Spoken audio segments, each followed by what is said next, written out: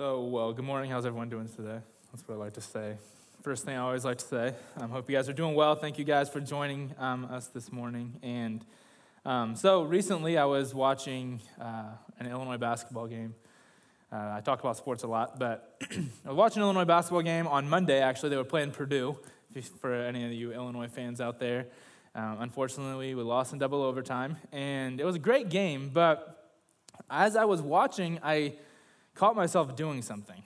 I caught myself like, man, we're losing, and it's all because of the officials. Like, who else has done that?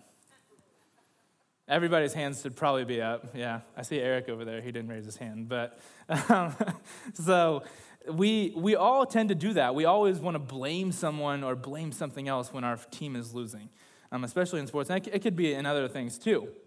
But I kept telling myself, it's so obvious that Purdue is getting all the calls. It's so obvious that the refs are favoring them, that they're showing partiality to them because, I don't know why, because I was like, and then I checked myself a little bit, I'm like, wait a second, I actually don't know what's going through their head, right? So I have no idea. I just needed somebody to blame. I just needed somebody to blame for us losing. It was probably more because of the 17 straight points that we gave up. It was probably because we didn't hit a shot in the first half.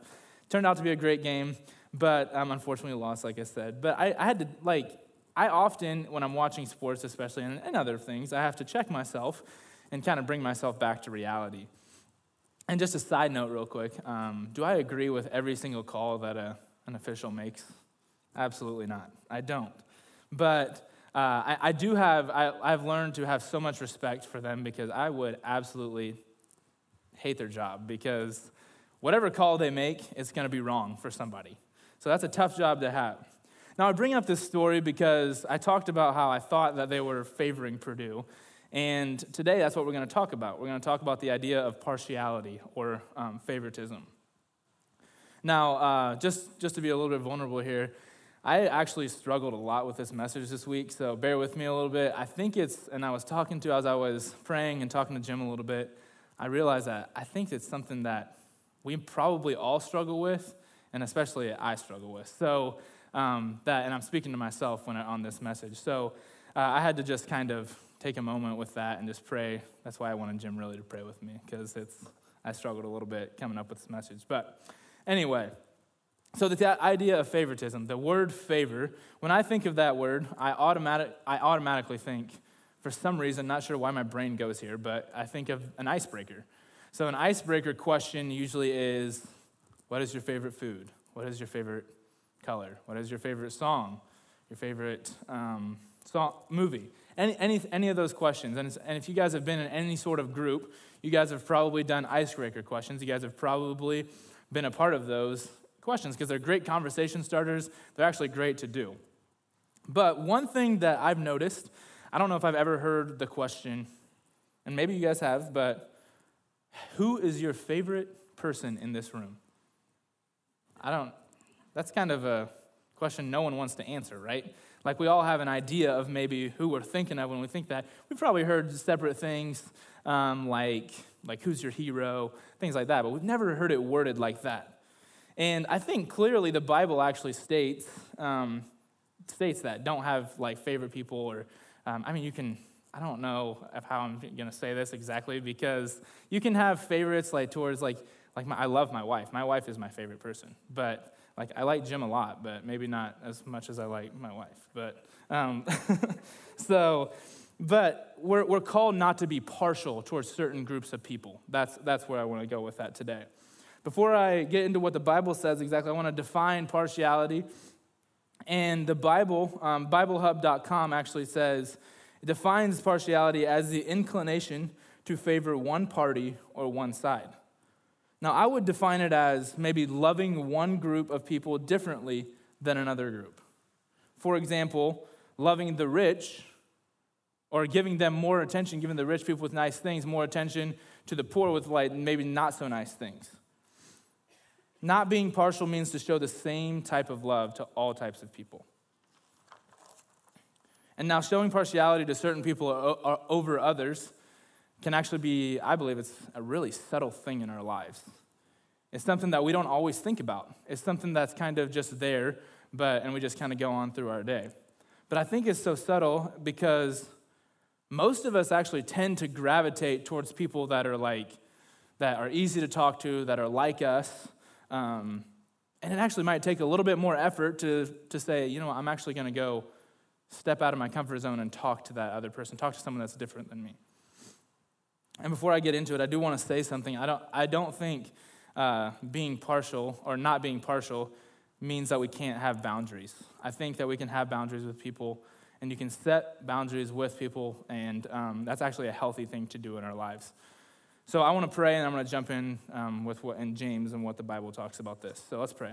So Holy Spirit, we just thank you for the opportunity to just read your word and gather together to do it. We just pray that you open our hearts and minds as we listen to your word and listen to the idea of how we are called to love each person equally and each type of people, group of people equally. So we thank you for who you are and your presence here today. In your name we pray. Amen. So we have been in the book of James this past couple weeks in a series called Wholehearted, and today we're going to talk about what I'm going to call wholehearted relationships. We talk about wholehearted relationships. I'm talking about like loving those people that might be harder to love or that aren't like us. So in James 2 is where we're going to be at today, and specifically in the first part of James. And in this first part of James 2, we see James giving us some strict instructions on how to treat people. And you guys have probably heard the phrases, don't play favorites, or treat everyone equally. You might have heard those phrases maybe in your job, or maybe it's at school, or maybe it's at church, maybe it's in sports. Like you hear those phrases quite often. And they're great phrases, and they're actually biblical phrases. So I want to pick up in James 2, starting in verse 1. It says, "My brothers, show no partiality as you hold the faith in our Lord Jesus Christ, the Lord of glory." I'm going to stop here. I'm going to point out a few things, unpack this just a little bit. But first thing that I want to point out, James says, "my brothers." And in another translation, he says, "dear brothers and sisters." He actually does this a lot in the book of James. He wants to be clear. He wants you to be listening. And he's actually, when he says, "dear brothers and sisters," or "my brothers," he's talking to the family. He's talking to the family of God. He's talking to us. See, James is addressing it to all of us, meaning we probably all struggle with this at some point in our lives. And he really wants to make sure we're listening. And he goes on to talk about how we have faith in Jesus, if we claim to have faith in Jesus. So when we put our faith in him, Jesus forgives us. And the thing about it is, Jesus doesn't say, "I'm going to forgive you, I'm not going to forgive you." He actually forgives all of us, and he actually treats us all the same. Romans 2:11 says, "For God shows no partiality." He doesn't play favorites with us. Now, I personally think I'm God's favorite, but he's also Jim's favorite. He's Carolyn's favorite. So Carolyn's his favorite. So we're all his favorite. You see, God, he wants all of us in his family. He doesn't just say, the analogy I used before, he doesn't say, "ooh, you went 55 miles an hour in that 35 miles an hour zone the other week, and this guy over here, he only went 35 in a 30, so he's going to get in, but you're going to be pushed back." He doesn't say that, does he? You see, his love is for every single person, and he invites us into it. And his love isn't conditional. As in, he loves us no matter what. He loves us regardless of what we do. But now I want to stop here. I want to stop, and I want to point this out. That doesn't give you and I the permission, just because he loves us, it doesn't give you and I the permission to go do all these bad and all these sinful things, because God still wants what's best for us. He calls us to holiness, to purity. He wants what's best for us. The book Good and Beautiful God by James Bryan Smith states this: "Love does not demand love in return." I'm going to read that again. Love does not demand love in return. God loves us, but he doesn't demand our love in return. He doesn't say, just because I love you, you have to love me. He doesn't say that. He invites us into that relationship. He wants a relationship with us, but in his love, he actually gives us free choice to enter into that relationship. It's not forced. It's not demanded. Lastly, in that first verse, James is telling us that because Jesus doesn't show partiality, neither should we. If we have faith in him, we should do what he does and not show partiality. As I was studying for this message, I read something that I thought was really good, and it was a short but very profound statement that read, "Genuine faith loves." So when we have real, genuine faith, the kind of faith that we actually believe in our heart of hearts, we don't just say it, but we actually believe it. When we have that kind of faith, we show genuine love to those around us. Not just the people that are easy to talk to, not just the people that are like us, not just the people that have nice things. Everyone. We show true love to each person we encounter. Now I want to move on to James 2, and we're going to go into verse 2 here. It says, "For if a man wearing a gold ring and fine clothing comes into your assembly, and a poor man in shabby clothing also comes in, and if you pay attention to the one who wears the fine clothing and say, 'You sit here in a good place,' while you say to the poor man, 'You stand over there,' or 'You sit at my feet,' have you not then made distinctions among yourselves and become judges with evil thoughts?" That's kind of hard to read.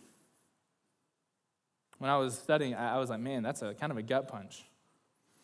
And as I was thinking of kind of a story about this, I thought of a real-life story that's actually displays this really well of what not to do. And so my wife, Michaela, she loves purses.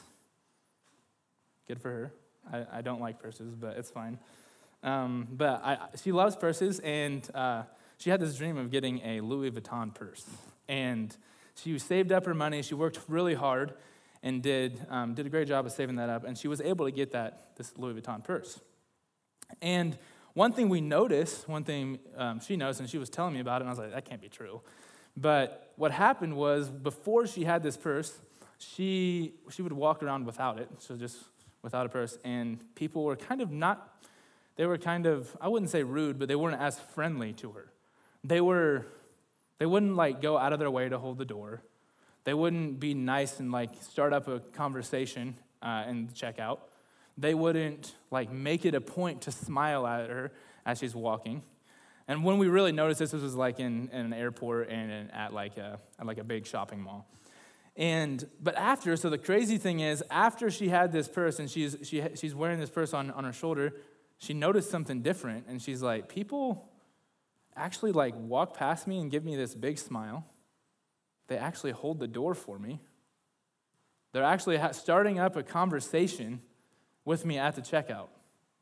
And I was like, that is wild to me.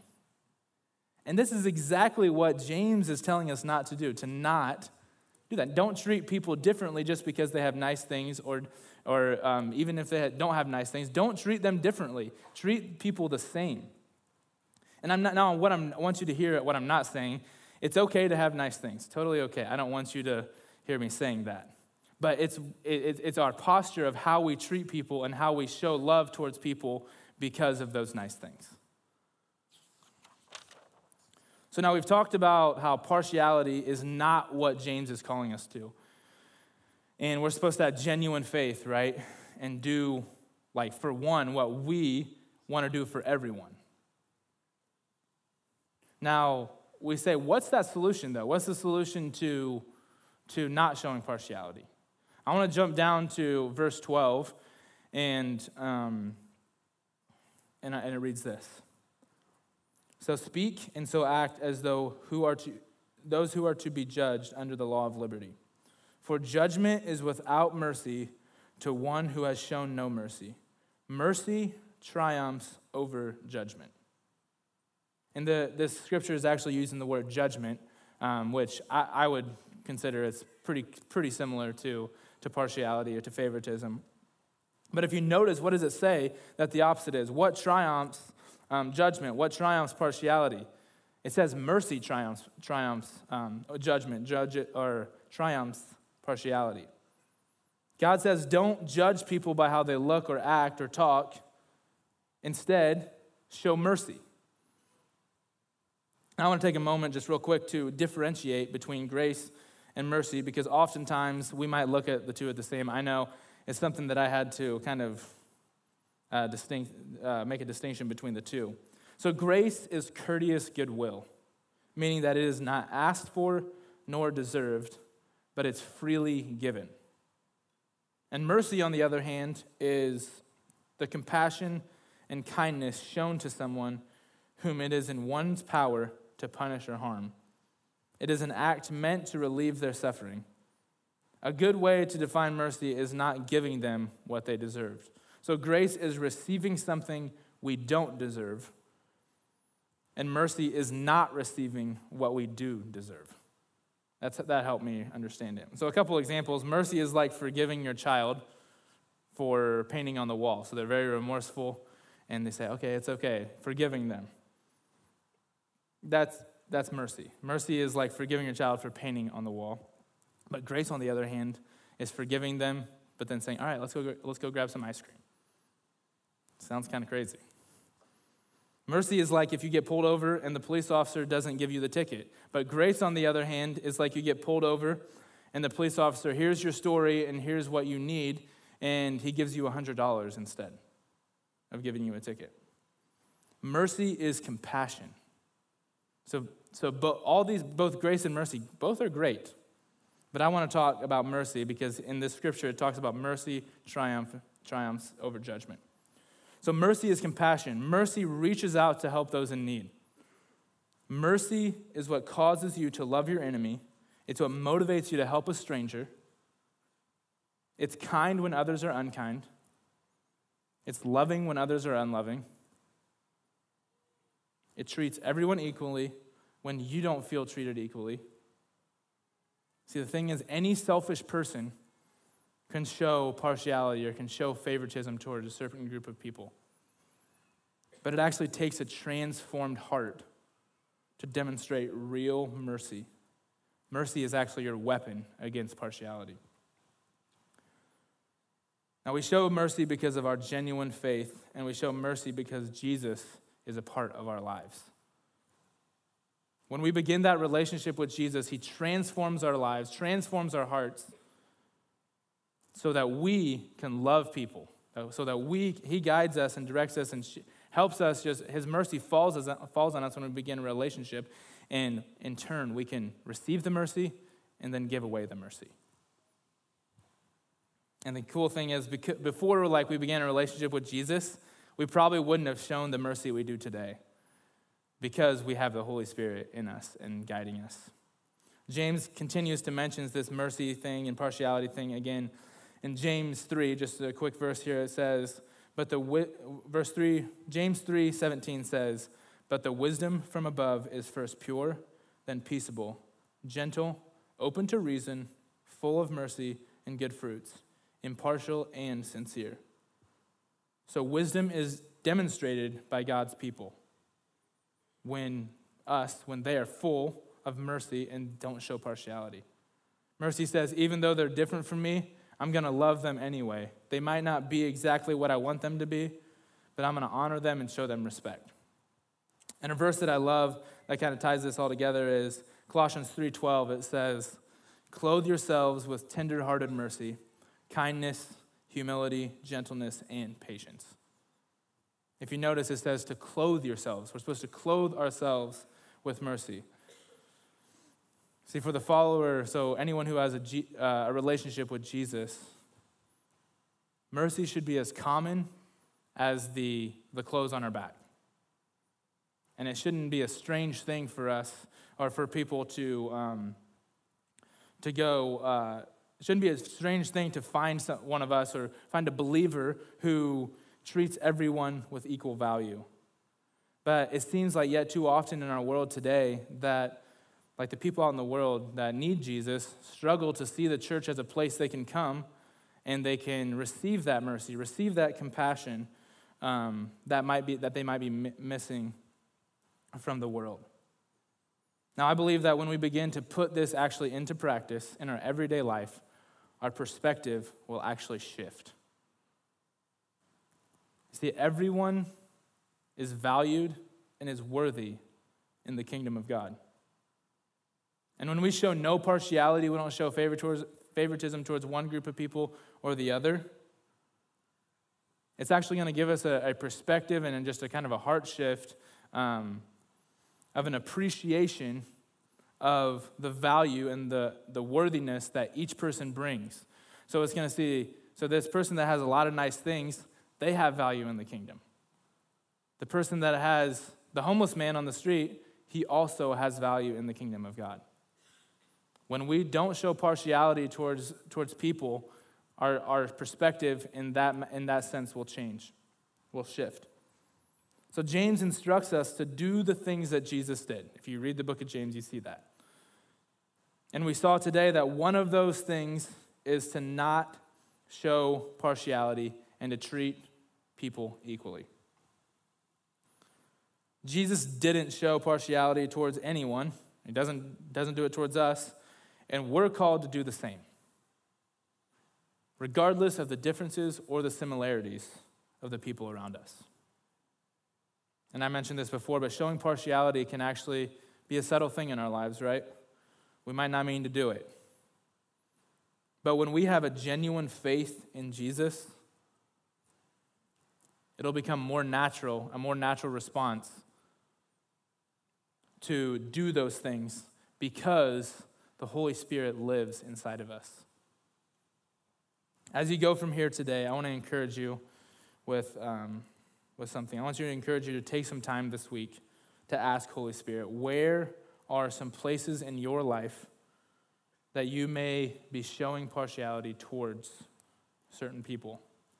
And I just want you to ask him to direct you, to guide you in those places, and to ask him for his hand in guiding you to make that extra effort to show the love that he shows towards those people. So when we have genuine faith in Jesus, we love genuinely and begin to develop wholehearted relationships with those around us. And I want to leave you with the same quote, as you guys are thinking about this, the same quote that I read earlier from the book, The Good and Beautiful God by James Bryan Smith. Love does not demand love in return. Let's pray. Father, thank you so much just for the word, for your word, and for your love and your faithfulness in our lives. Thank you for valuing each person equally. And Father, even as we go from here, we pray that you show us how we can show your love to those around us. Father, we just pray for mercy to be over our lives, that we just receive your mercy so we can give away your mercy. Thank you for who you are, and even as we go into worship, that we would just continue to feel your presence. In your name we pray. Amen.